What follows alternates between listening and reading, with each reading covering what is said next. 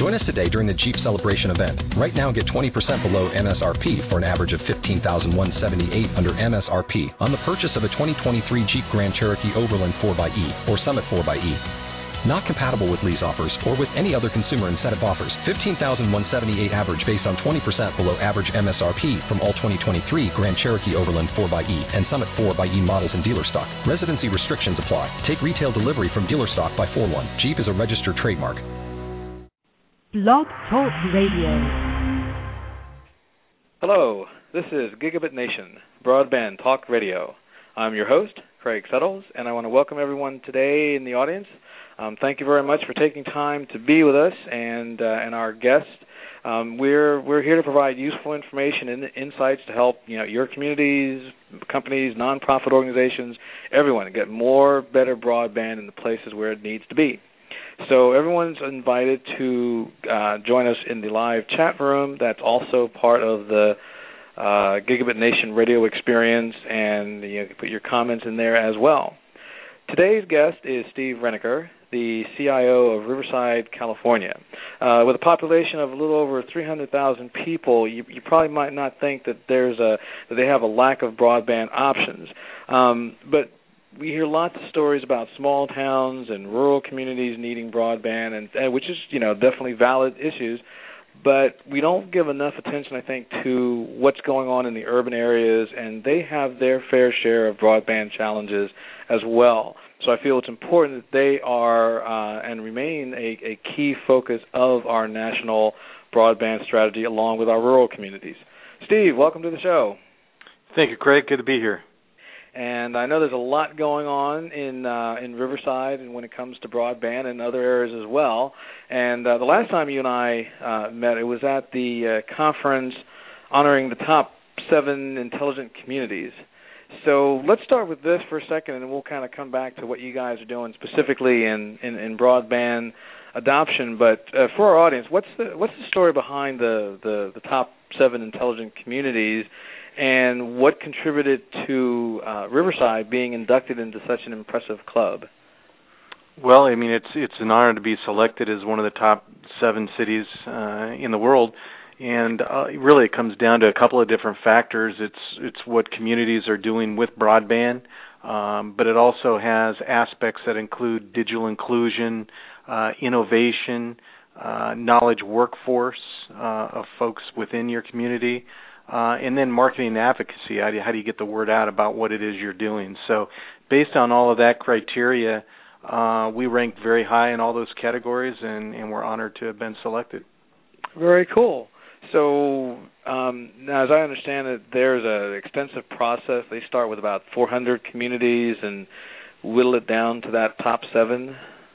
Yeah, there's kind of 2 different phases there. Through all the applications, they go through a very intensive process through the applications, and they go through and select a group of 21, and they call that their Smart 21 communities.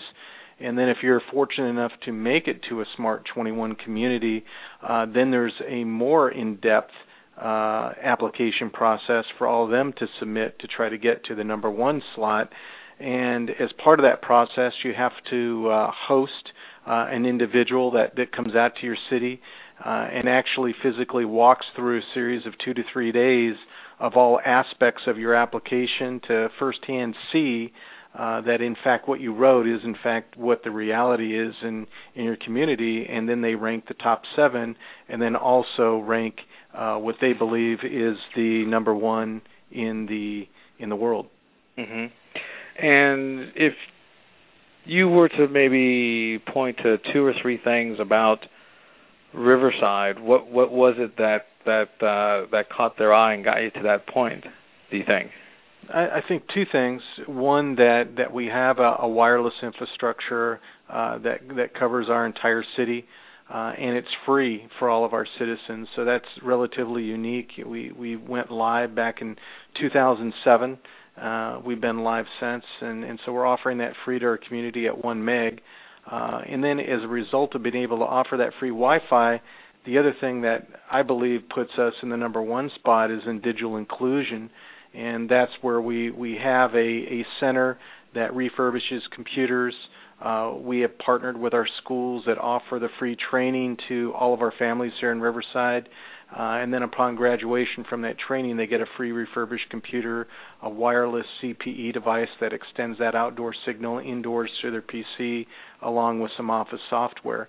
And so we've benefited a little over 5,000 families to date, and I think based on what we've done there, that's a no-cost solution. It's still considered one of the largest digital inclusion efforts that the ICF has seen. Mm-hmm.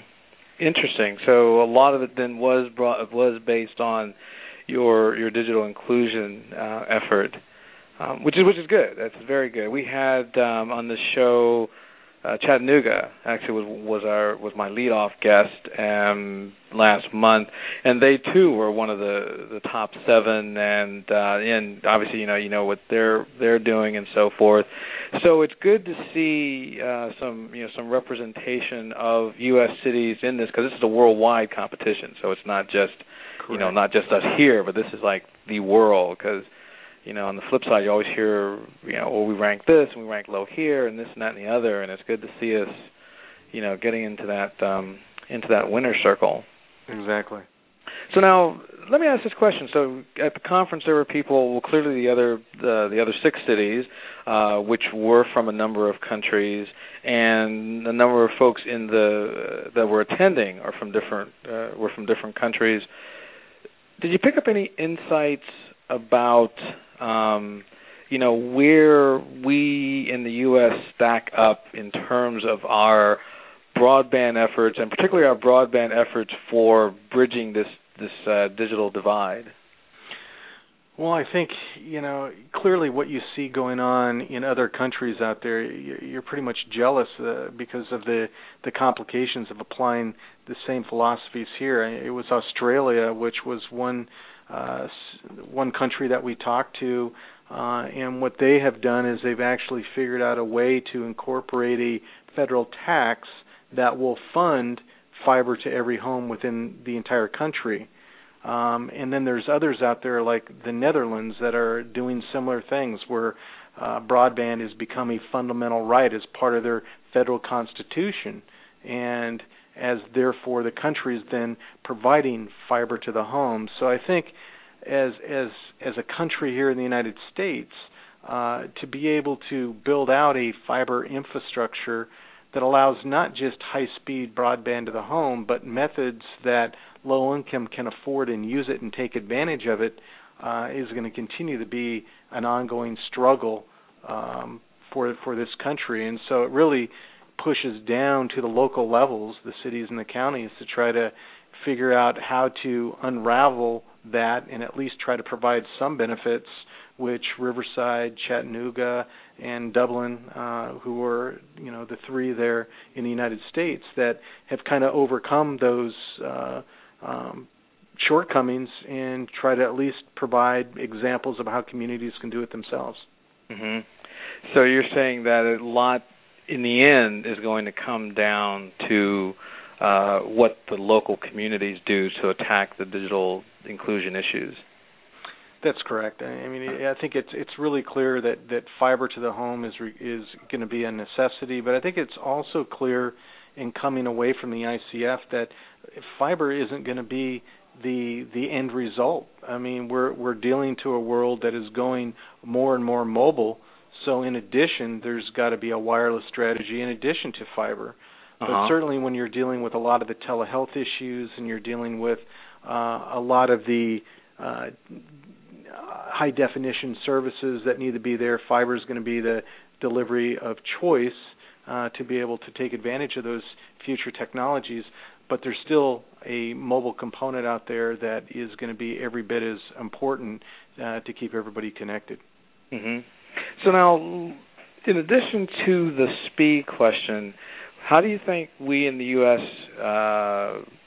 compare in terms of what we do with broadband?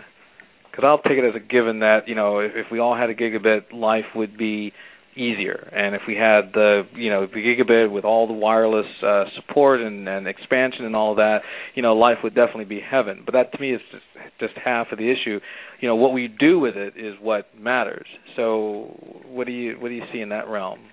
Well, I think having the speed and the capacity there drives innovation. You know, if the majority of your folks in your country have high-speed services, you're going to have individuals and companies out there driving solutions that take advantage of it. And I think here in the United States, that's been part of our shortcoming, is because the average speed of broadband that's available to our residents here isn't driving that kind of innovation. In fact, if anything, it's driving how to deliver minimal amount of content that's useful based on the speeds that are available. And so I think that kind of puts us behind the curve a little bit, especially in things like telehealth, where a lot more could be done in that space, but given our constraints, it'll be decades before a lot of that comes to fruition. Mm-hmm. So So what we do with it is going to be hampered by our speed and the availability of more, faster, better broadband. That's right. We're going to be limited to, what types of services can be pushed down to your mobile device or your home computer that is good enough to serve those particular needs. And certainly in the consumer space, there's a lot of capabilities today where there's good enough technology, whether it's Skype or Netflix or other things like that, or even some of the IPTV things. But as it gets more complex and as you need higher resolution and more HD kind of capabilities, there's going to be more bandwidth intensive requirements. Mm-hmm. Okay. Well, I guess we have to do what we have to do. Well, let's talk about a little bit about the origins of Riverside's network, and we'll come back to talking about what you guys are doing, maybe compared with some of the specific programs in other communities. But you started when with this network? We actually started designing and building it back in 2006. It went live in 2007. So since that period of time, we went live with about 1,630 access points across 55 square miles. Mm-hmm. And we originally delivered it at speeds of 512K because we were concerned. It was lessons learned really from cities like Philadelphia, who had carriers that felt that delivering free service was competing with their millions of dollars investments in infrastructure out there. So we actually met with all the carriers that serviced Riverside. They all felt 512K was going to be good enough. And then over the course of time, around 2009, we made the decision based on other service offerings, since most of the carriers had base packages that were much above 1 meg, that we would push that up to 1 meg, which provided much more capabilities to our low income and our digital inclusion families, so they could take advantage of that additional capacity. So you're saying in 2007 it started, and then when did you move up to the 1 meg? In 2009. Okay, so just 2 years later. Right. Uh-huh. So you started off, though, with AT&T as a partner, weren't they? We did. We actually went out to a competitive bidding process. This was the time that City of San Francisco was considering it. Philadelphia had just gone live. We actually took their requests for proposals and kind of melded them together because we wanted to deliver a free service here. We went out to bid, and AT&T was selected. We actually adopted what was considered an anchor tenant contract, where AT&T was willing to deliver it for free citywide at the 512K level, but then the city had to be guaranteeing a certain amount of use at 1 meg for all of our city services. So our entire police and fire fleet are on a tri-band radio that's part of that network that's running over 4.9. We have about 250 vehicles that are actively using that today. And then we also have other city services that are leveraging a non-broadcast SSID that's part of the 2.4 Wi-Fi network that services things like our parking meters, our traffic signals, our ball field lights, things of that nature. Uh-huh.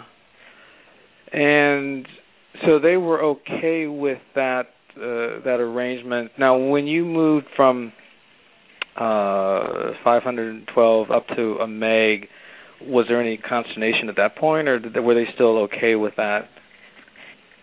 So what happened in 2009 was AT&T purchased Wayport, and when they purchased Wayport, who provided their Wi-Fi broadband services for Starbucks, Barnes & Noble, and McDonald's, their business model changed. They basically felt that those were profitable models for them, and yet the municipal wireless projects that they were doing in Riverside, St. Louis, and San Antonio weren't profitable.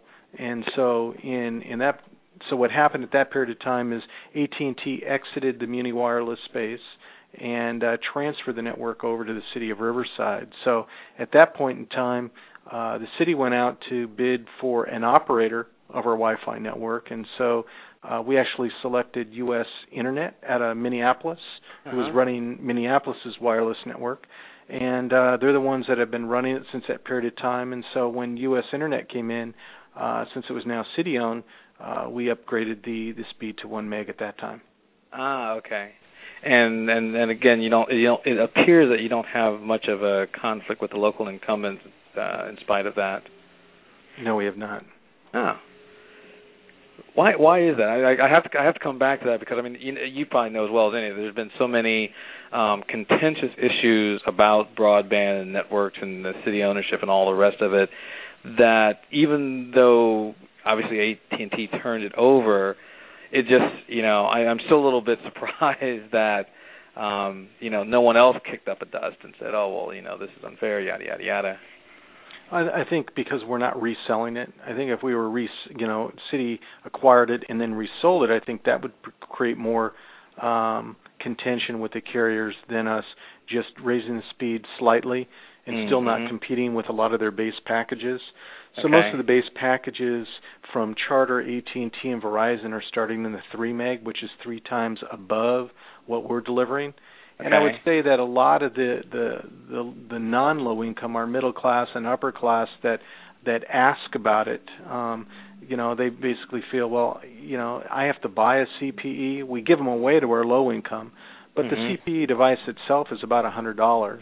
So in order to get a good, strong signal indoors, you've got to have a CPE. And I'd say most of the folks are just feeling, hey, why go through that investment? In some cases, a little bit of a complicated installation because you have to place this antenna on the exterior home and then run, RJ45 cable down into your house, into where your computer or your router is.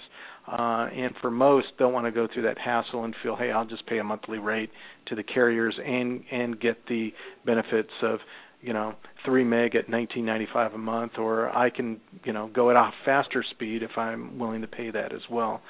So I think it works out really good, and we have a lot of options here. And I think one of the nice things that AT&T did when they did the wireless network is we also granted them expeditious permitting so that they could roll out UVerse through our entire city, because we only had really one carrier at that time, which was Charter.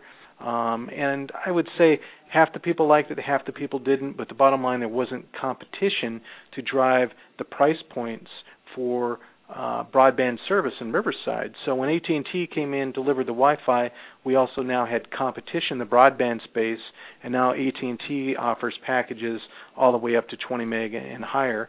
And then we also have a sliver of Verizon Fios in part of our city as well, who offer speeds all the way up to 50 meg, and they've run fiber all the way to the home to some of them. So we've got a lot of different options here in the city, and it all stemmed around us providing options to the consumers here in Riverside.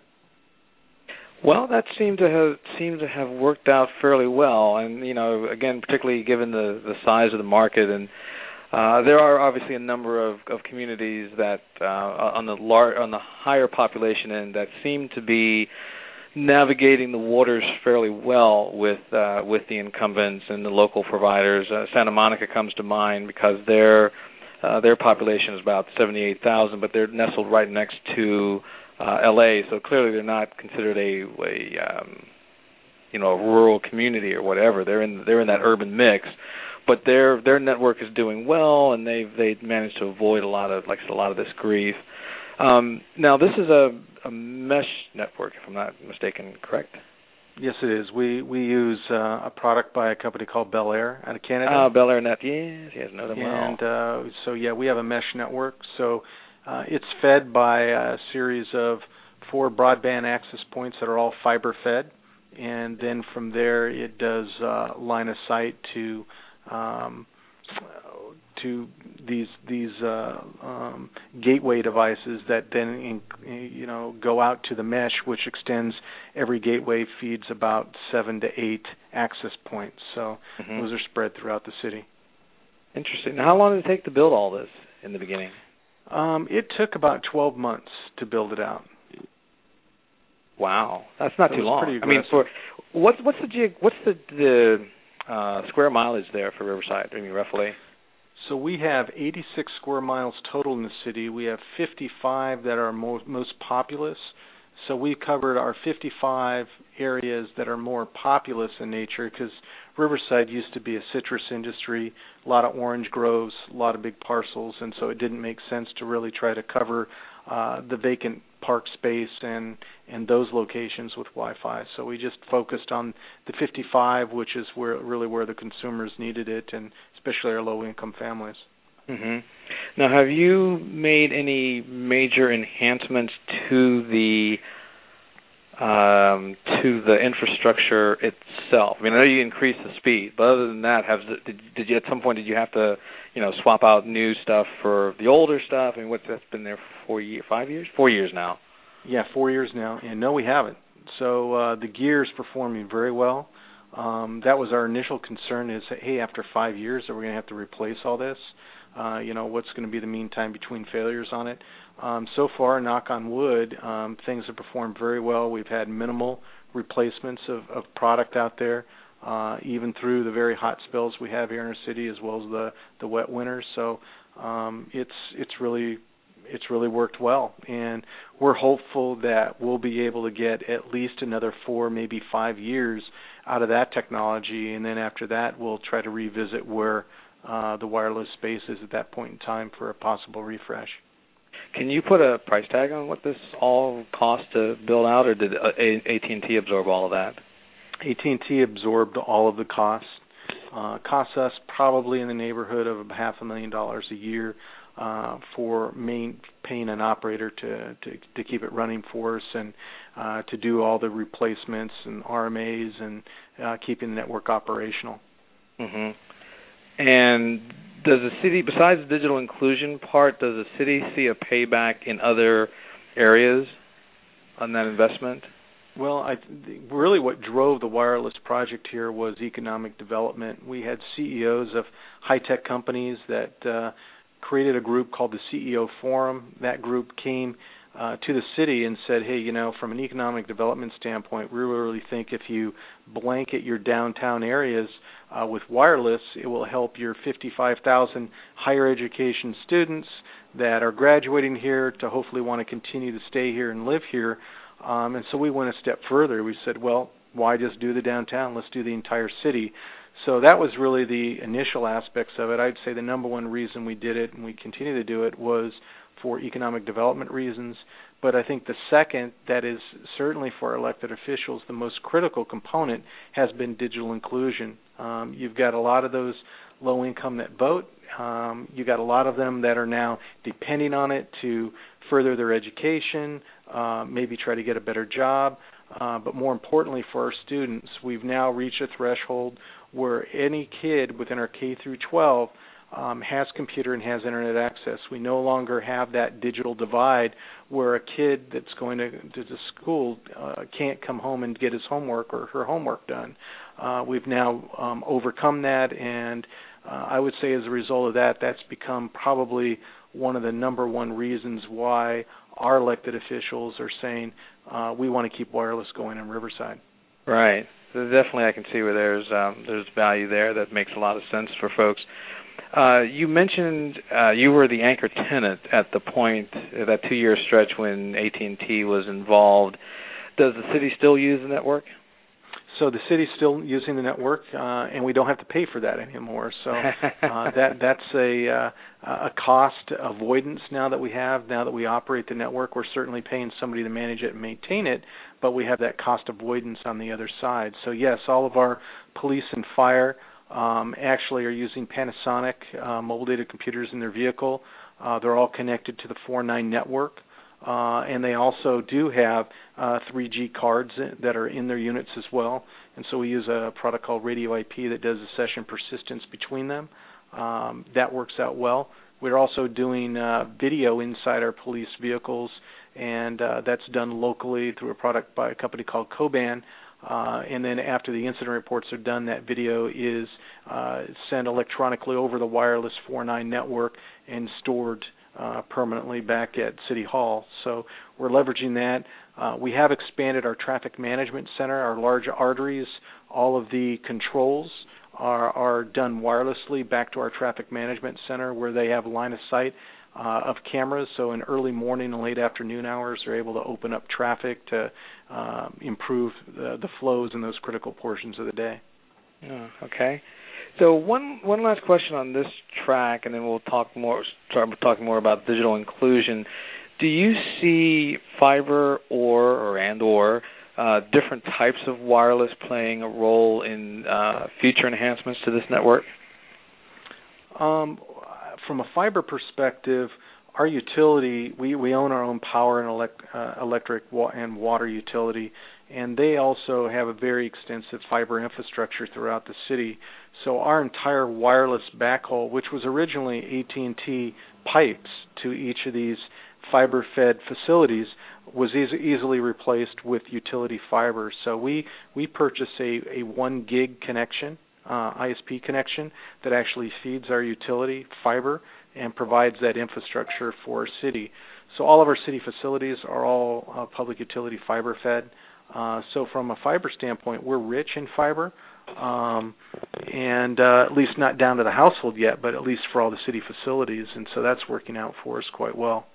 Oh, cool. So your wireless then is being really pumped up by that, and then that obviously impacts the speed of your wireless connectivity and what you can do with that in the future. That's correct. Great. So let's talk about the digital inclusion part. So what vision did people have initially about digital inclusion? So in 2007, what were they expecting this network to do from a digital inclusion perspective? You mean the low-income families? Yes. Or I would say when people first found out about it, it was mostly through our schools. And that's when the words, started getting out there. We didn't really actually publicize it very much, but our schools did, because our schools said the number one thing we want to do is we want to make sure that every family that sending a kid to school has a computer with broadband access at home. And so it wasn't more than a month that we had a backlog of 500, 700 families needing to get into the program. So we quickly ramped up and had Smart Riverside, which is a nonprofit that I'm the executive director of, and we actually hire youth that are actually due to a gang intervention program where we take these kids, mentor them, teach them PC refurbishment skills, get them A+ certification, and what they do is they collect e-waste. So we self-sustain our program by being an e-waste collector. We get all these donated computers from private sector as education and government as well as households, and we're able to give them a tax deduction, which a lot of recycling places don't give you a tax deduction capability. So we get a ton of e-waste through there. And what we are ending up doing is we refurbish things that are working, and if they're not working, we resell them to a statewide certified recycler who gives us credit that we can either convert to cash or we actually buy working systems from them. So probably about 80% of the systems that we buy are based on systems that they purchase. These are systems that are coming from corporate America that are coming off lease, and they'll just buy them by the truckloads. And so we refurbish about 150 of those per month.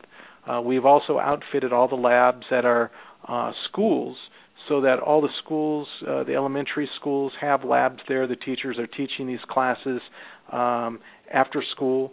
And so the original expectations, to answer your question, was, am I going to be able to get a PC at home? Is it going to be fast enough so that my kid can be able to get their schoolwork done? And I think it was very quickly realized that, yes, if you had the CPE, and I think that was the biggest issue we had originally was if you don't have a CPE and you have a PC, you don't have broadband. Right. And, you got to have it all be a mix. And I not think a mix, but it ought to be part of a package.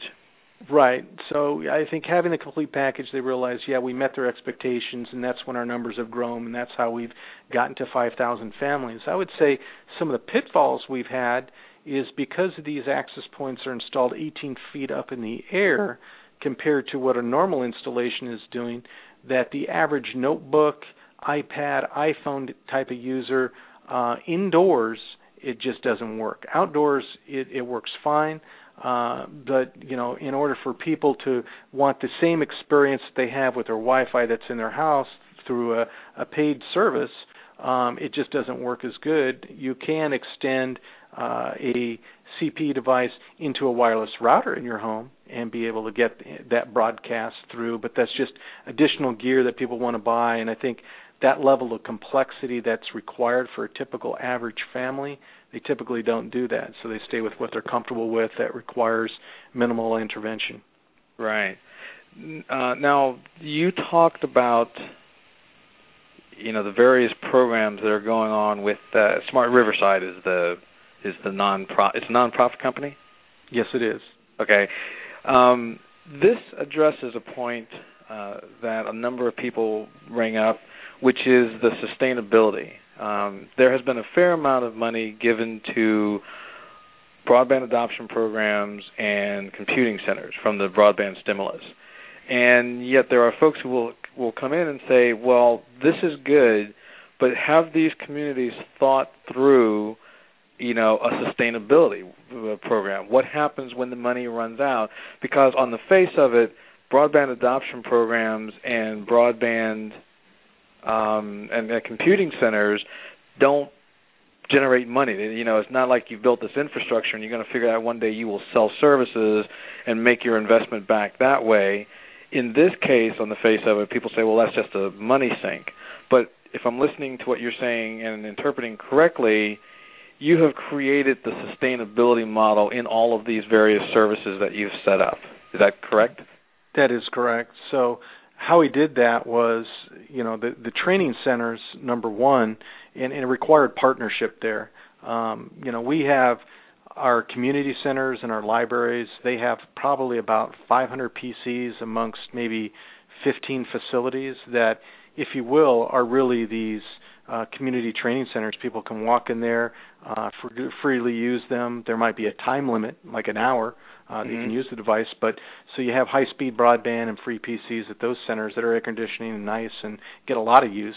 But then on our digital inclusion standpoint, we try to encourage people, hey, get a system and have it at home. And having, in order to focus on the self-sustainability of that, e-waste was really the number one reason. We didn't really know if we were going to be able to self-sustain it when we started, because they said, well, let's just see how much e-waste we get. We had no idea that the first year we would generate $150,000 in e-waste just by converting TVs, cell phones, stereos, and things like that to e-waste collection companies that are paying upwards of 20 cents a pound. They converted into hard cold cash, and we were able to grow our program from one full-time person to now we have 4 full-time employees that are in the program.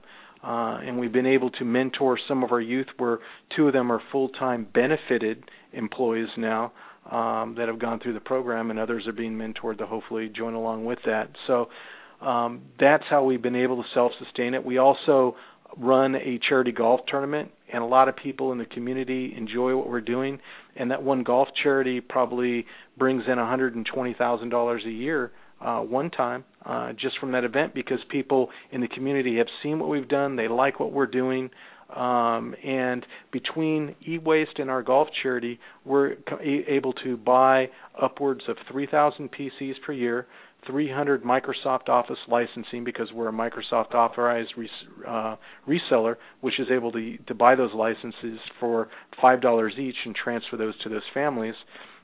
And then lastly, buy a CPE, 3,000 CPEs, which is probably our hugest cost, probably costs us upwards of $35,000 to $45,000 a year just in CPEs.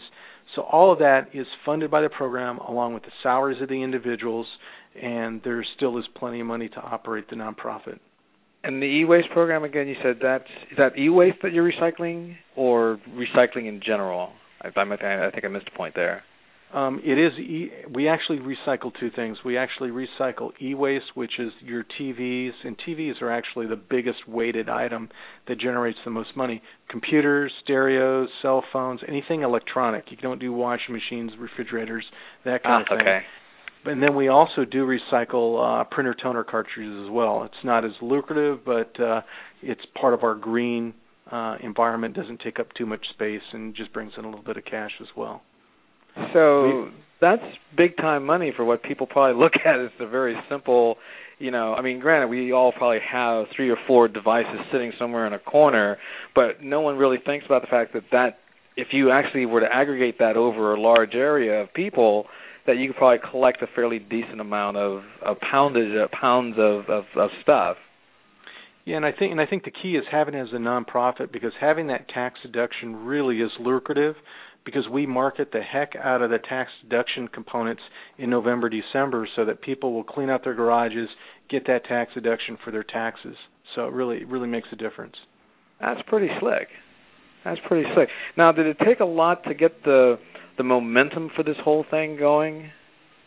It did. It probably took us a year and a half to 2 years before, number one, it could be fully self-sustained. So yeah, it did require seed money up front for about 2 years before we saw the e-waste starting to come in.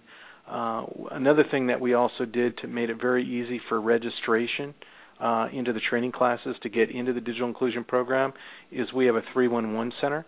So anybody that wants to get into it, all they got to do is call 311 from their cell phone or landline phone, and they'll register them right into the system, and within 30 to 60 days they're enrolled into a class and getting through the program. So you got a little slow start up, and then you just gather that momentum thing, and then I'm guessing a lot of it just builds on itself by word of mouth and the positive outcomes that are generated by this whole thing. Right. I think the biggest challenges, though, we have going forward is we've been trying to do continually about 150 PCs per month, which turns into a family. So we only give a PC per family. We don't get, unless you're a foster child, there's many foster child live in a home, they all get one, but those have been kind of our limitations going in. The challenge now is we also provide lifetime warranty as long as Smart Riverside's in business. If you have a problem with your PC, if it breaks, if it blue screens, for whatever the case, it's exchanged for free. So that way the family doesn't have to fork out money. They're always assured that they're going to have some type of working device. So we're now seeing after 5,000 systems are there, and these are systems that aren't new, right? These are systems that are 4 and 5 years old, so their lifespan's probably only another 1 to 2 years. So we're seeing that probably half the systems or more that we produce every month go to just swap outs for the families that we've already served. We're seeing that we need to continue to grow the program as we expand and reach all of our low-income populations. So we might need to be another 2 or 3 people deep in order to serve the entire city effectively. Mm-hmm.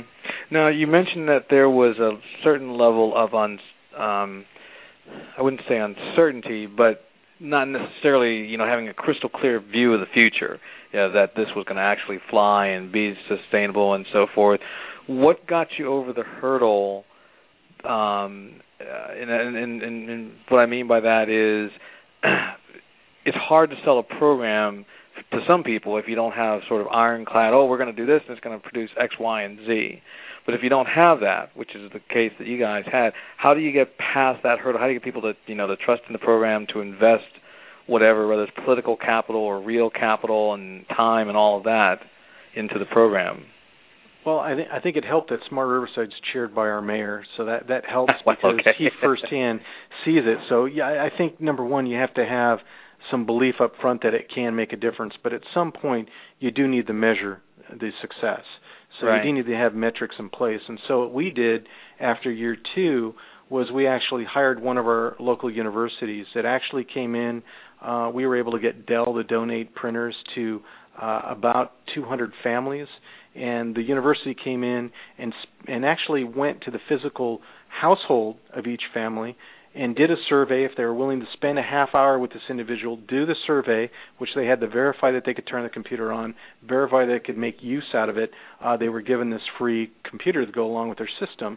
So the feedback that we got from those 200 surveys was very positive.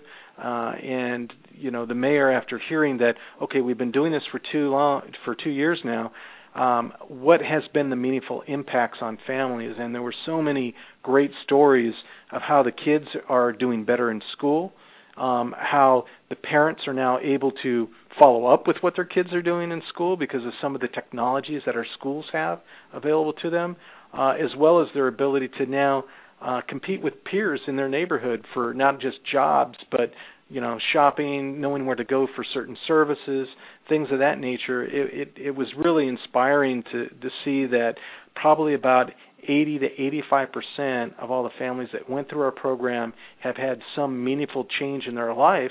And so as a result, that made it very easy for our city council to get behind and say, hey, how can we do more and how can we do it faster? Mm-hmm. And so that's been our struggle ever since was, after we met that metric, it was how can we do it faster? And when we started doing it faster, we weren't sure how we were going to pay for it all. And that's when the e-waste components just started coming in. People started seeing the benefits of the program, and it just kind of all fell into place. And by year 3, we were fully self-sustained. Okay, so it's by leveraging the success stories seems like a large part of it.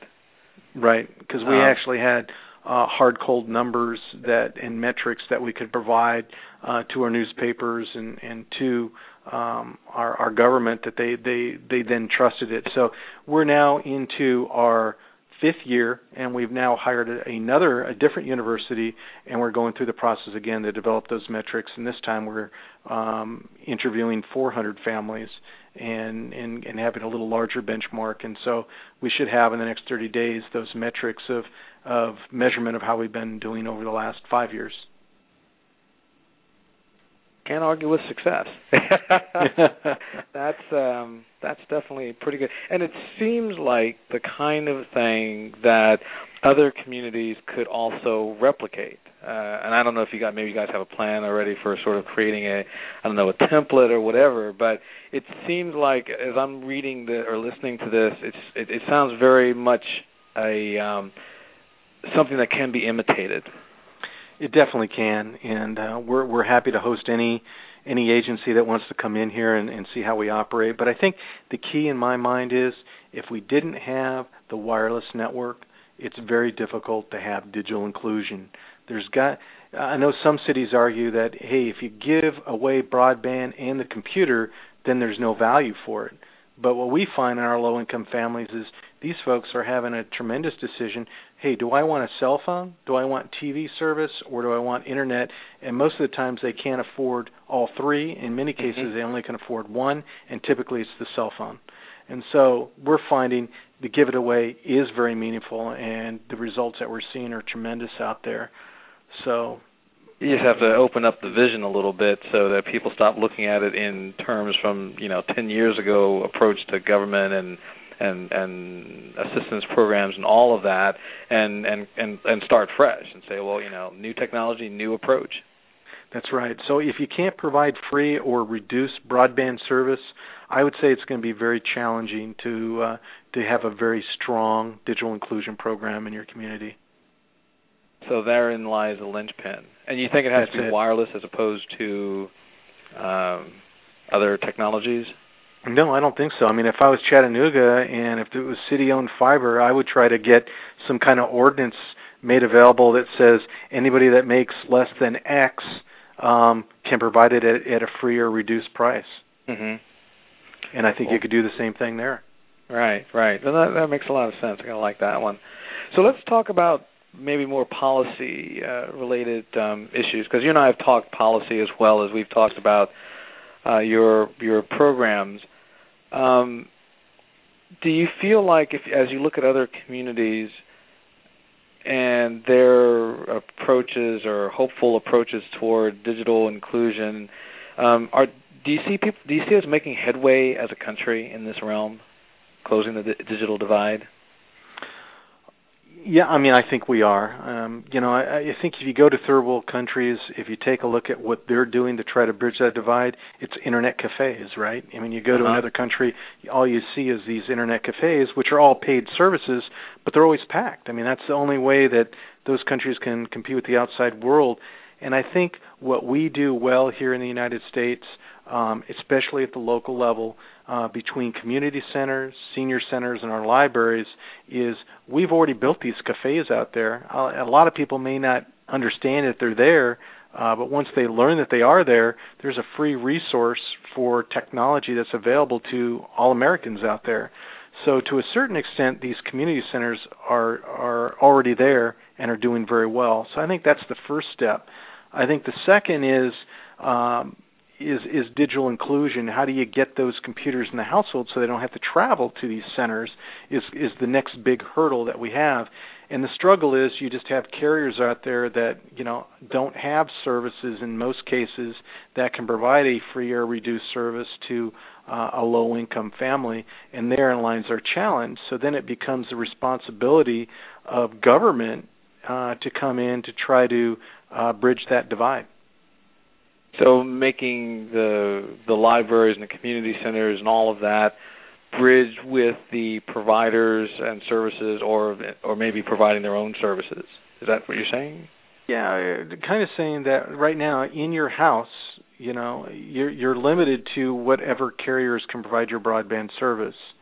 And, if you're low income and you can't afford a telephone line, you can't afford broadband service, then I think it's really the government's responsibility, if your community wants to bridge the digital divide, is figure out how can you get that broadband to the house, whether it's fiber, whether it's wireless, to be able to benefit that family. Otherwise, the constant struggle for them is to go to a regional location where there's free resources available to them. So how does the government do that? And either avoid or overcome the constant pushback of, government shouldn't be in this business and let the free market decide and all of that? Well, I mean, therein lies the challenge. I mean, that's what Riverside has done, with our free wireless network. As we said, we're just going to do it. We're going to make it happen. We feel it's worth the investment, and I think that's what's going to make it more exciting in the future, is that wireless broadband solutions are coming down in price. It used to be about $100,000 per square mile. I would say now it's probably down closer to $50,000. Who knows where it'll be 2 or 3 years from now. And so these communities, and right now with the economic challenges we all face, it's probably not good timing for anybody starting broadband initiatives, but at some point when the economy does turn around, I think that will be a key focus for many is, from an economic development standpoint and from an educational standpoint for all of our future kids that are going to end up being the leaders in our community, we got to make sure that they've got the technology that's necessary to make them flourish. And I think that is going to be a fundamental responsibility at the local level, unless the federal government can actually figure out a way to deliver a similar service that the country of Australia and what the Netherlands have done with a nationwide system. Right. Okay. So there is a need to step into the breach because the rewards are what's going to make it worthwhile, and people have to have that some level of commitment in that realm. Why do you think there is I don't know if pushback is the right word, but it seems like the urban situation doesn't get as much attention as the rural. And it's not a one versus the other. It seems like it should be an included. If you talk about rural, you should be talking about urban. If you talk about urban, you should be talking about rural. But I feel, and maybe it's just my perception, that we sort of slight the low-income part of the equation, or at least the urban part of that. I agree with you. I mean, everybody, for the most part, has a choice, right? A choice where you live and a choice with what you do. and some of them choose to live rural, and some of them choose to live in an urban environment. And I think if you really take a look at broadband options available to you, there's broadband options available to anybody. I mean, rural folks can use satellite today. May not be cost effective, right? But you got an option. So everybody has broadband options today, regardless of where you live. So the fundamental question is, what can you provide to those that can't afford it, and how do you give them equal footing in our country? And so therein lies the challenge. And so I think there's easier ways to bridge and to resolve digital inclusion issues in the urban environment than in the rural environment. In the rural environment, there's just unfortunately going to be a lack of funds available for anybody that's going to be willing to do it for free. Right. And you have to find a creative way to bridge that particular challenge, really. That's right. In your mind, what makes for an effective broadband adoption program? Like, what would be the 3 key components or 4 key components? Number one, it needs to start at the top of your organization. You need to have somebody that understands technology and is willing to take a risk. I think number 2 is there's got to be community demand for it. So in our particular case, CEOs of high-tech companies saying, this is an economic development issue. We want to be able to attract the best and the brightest talent here. You've got to make this a high-tech city. So I think that you got to have a community outreach. Or maybe it's even your low income that are coming in and saying, hey, we want equal footing with everybody else out there. We're just missing an important component. So that outcry, I think, is number 2. And I think number 3 really is your elected officials have to agree and commit to it and give it a fair shot and understand the benefits, not just to themselves selfishly, but to really what the true gains are going to be for your entire community if you're able to get it done. Right. Now, a minute ago I talked about we need to look, in essence, outside of the norm, how we typically approach these kinds of issues. And one of the things that struck me about the value of Riverside's program is there's a concerted effort to turn the youth into a workforce, and then that workforce provides the training for seniors and other adults. But the other thing that you do in your programs is that you train these teens and others how to be productive workers, how to operate effectively in a traditional work environment. They have to come to work on time. They have to look a certain way. They have to be neat and clean, or they lose their job, like That's the real correct. world. And That's right. to me, that's different. That's a different kind of approach. Yes or no? It's a different kind of approach, and I think it just happened that we happen to have a local program that had these youth and it was struggling where to place them and how to make them useful persons in our society. And so I think we were fortunate to be able to get to that program and find some kids that had the aptitude and the skill set for it. I would say the first couple of years was rough. I bet we went through 27 of these kids before we found individuals that realized, hey, we're paying you, and when you're being paid, you got to learn how to dress, you got to learn how to talk, and you can't be using a cell phone to text your friends or chat during the day, and you got to show up to work on time. If you can't do any of those things, we're going to give you 1 strike, and if you strike out, there's 50 other kids in line that want your job that starting at $10 an hour, and we give them hefty increases if they perform well. So I think once the kids got that and they started seeing a couple of mentors that picking it up did a good job, changed their lives around, were able to afford and buy a car, they started to turn around. So now we've got 4 youth that are doing great work, and we hope that they'll spin off into other jobs like Geek Squad or work in some private sector company as a PC tech or something like that, and then we'll be able to filter in the other kids that are in demand to backfill them. How easy do you think it's going to be to convince other government, local government entities, or even at the federal level to support programs like this, where you walk in and say, not only do we want to, bring in a computer center, but we want to have a program that teaches business regimen. We want to teach people how to be good employees. I mean, that's radical thinking. Yeah, it is radical thinking, but I think to a certain extent a lot of the programs already exist, especially through some of the development agencies out there that are doing workforce development kind of work.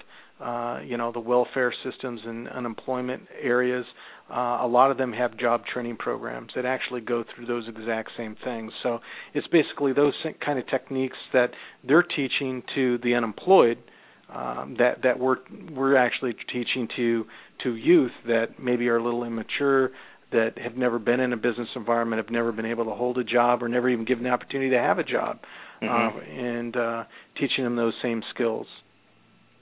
That's so very I think good. The programs exist out there. It's just getting those people to partner and talk to one another so that you can create these programs in other areas that maybe you haven't considered. So as we come into the last few minutes of the show, I want to touch on one thing. Again, you and I have talked about this before, but it is the one aspect of USF reform is the idea of trying to take the $10 a month subsidy for telephone service and expanding that program to support broadband.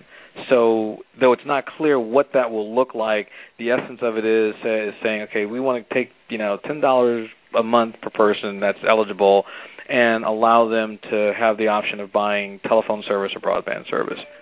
What are your thoughts on that? Well, I think it's a good start. I mean, compared to what we have today, there really aren't a lot of options like that. I think anytime you give somebody a choice with what they can do, I think that's a good thing. So I think that will likely be a huge stepping stone that maybe won't reach everybody, but I think it'll still reach a large number of the population and make a significant change in the way that some of those folks that couldn't afford it today might be able to figure out how. But what do you think about taking that money, because it's so little, has so little impact on a per person basis, maybe aggregating that money? So if you've got 20,000 low income individuals in a community, instead of offering $10 per month subsidy per person, what would happen if they aggregated that money and said, look, our collective buying power is whatever, 20,000 times 20 $10, so it's like $200,000 a month, and say, what's the best solution that anybody out there, we open this up to the world, is willing to give us for that money? Is it possible that there may be a better long-term solution in that versus the individual subsidy approach? I think what happens when you end up trying to do the latter is you end up pooling these dollars and they end up getting to accounts that serve no useful purpose or end up delivering something that the end result didn't materialize. So I would say that if you did kind of what states do today, in some cases with surcharge on phone bills that pay for 911 systems with a 911 surcharge, if you had something like that that was controlled and said this can only be used for local Wi-Fi or fiber to the home projects and just let it grow to the point where it might be a fund where a community might be able to build and deliver something, that might be useful. But I think just having something out there, I would just be afraid that there would be too many government officials out there that would end up spending on things other than what the intended use was for. So it would have to have a clearly defined path of operation and use and so forth in order to be effective. That's my belief. Okay. Well, I can't argue with that. I mean, I think that, the bigger issue is that people need to think in these terms, because I know that I bring it up to some people and they just automatically say, no, we can't do that. It'll never work because it's never worked in the past, and block grants are bad and yada, yada, yada. And I kind of sit back and go, maybe we ought to think differently again. Well, that's going to pretty much wrap us for today. Steve, I want to thank you very much for taking the time to be here and sharing some of your experiences in Riverside, because this is very educational, to know what you're doing there and the kinds of successes that you're having. So, thank you for being here. Well, thank you, Craig. Appreciate it. And I also want to thank our media partners, GigaOM, Broadband Communities Magazine, MuniWireless.com, and Community Broadband Networks. And I want to thank our audience for being with us, listening to the show. And you want to be here next week because on Wednesday I will have as my guest FCC Commissioner Clyburn, and we're going to talk about a number of things related to USF reform and government policies relative to broadband. So it's going to be a very lively, informative discussion. Thanks again, everyone, and have a great day.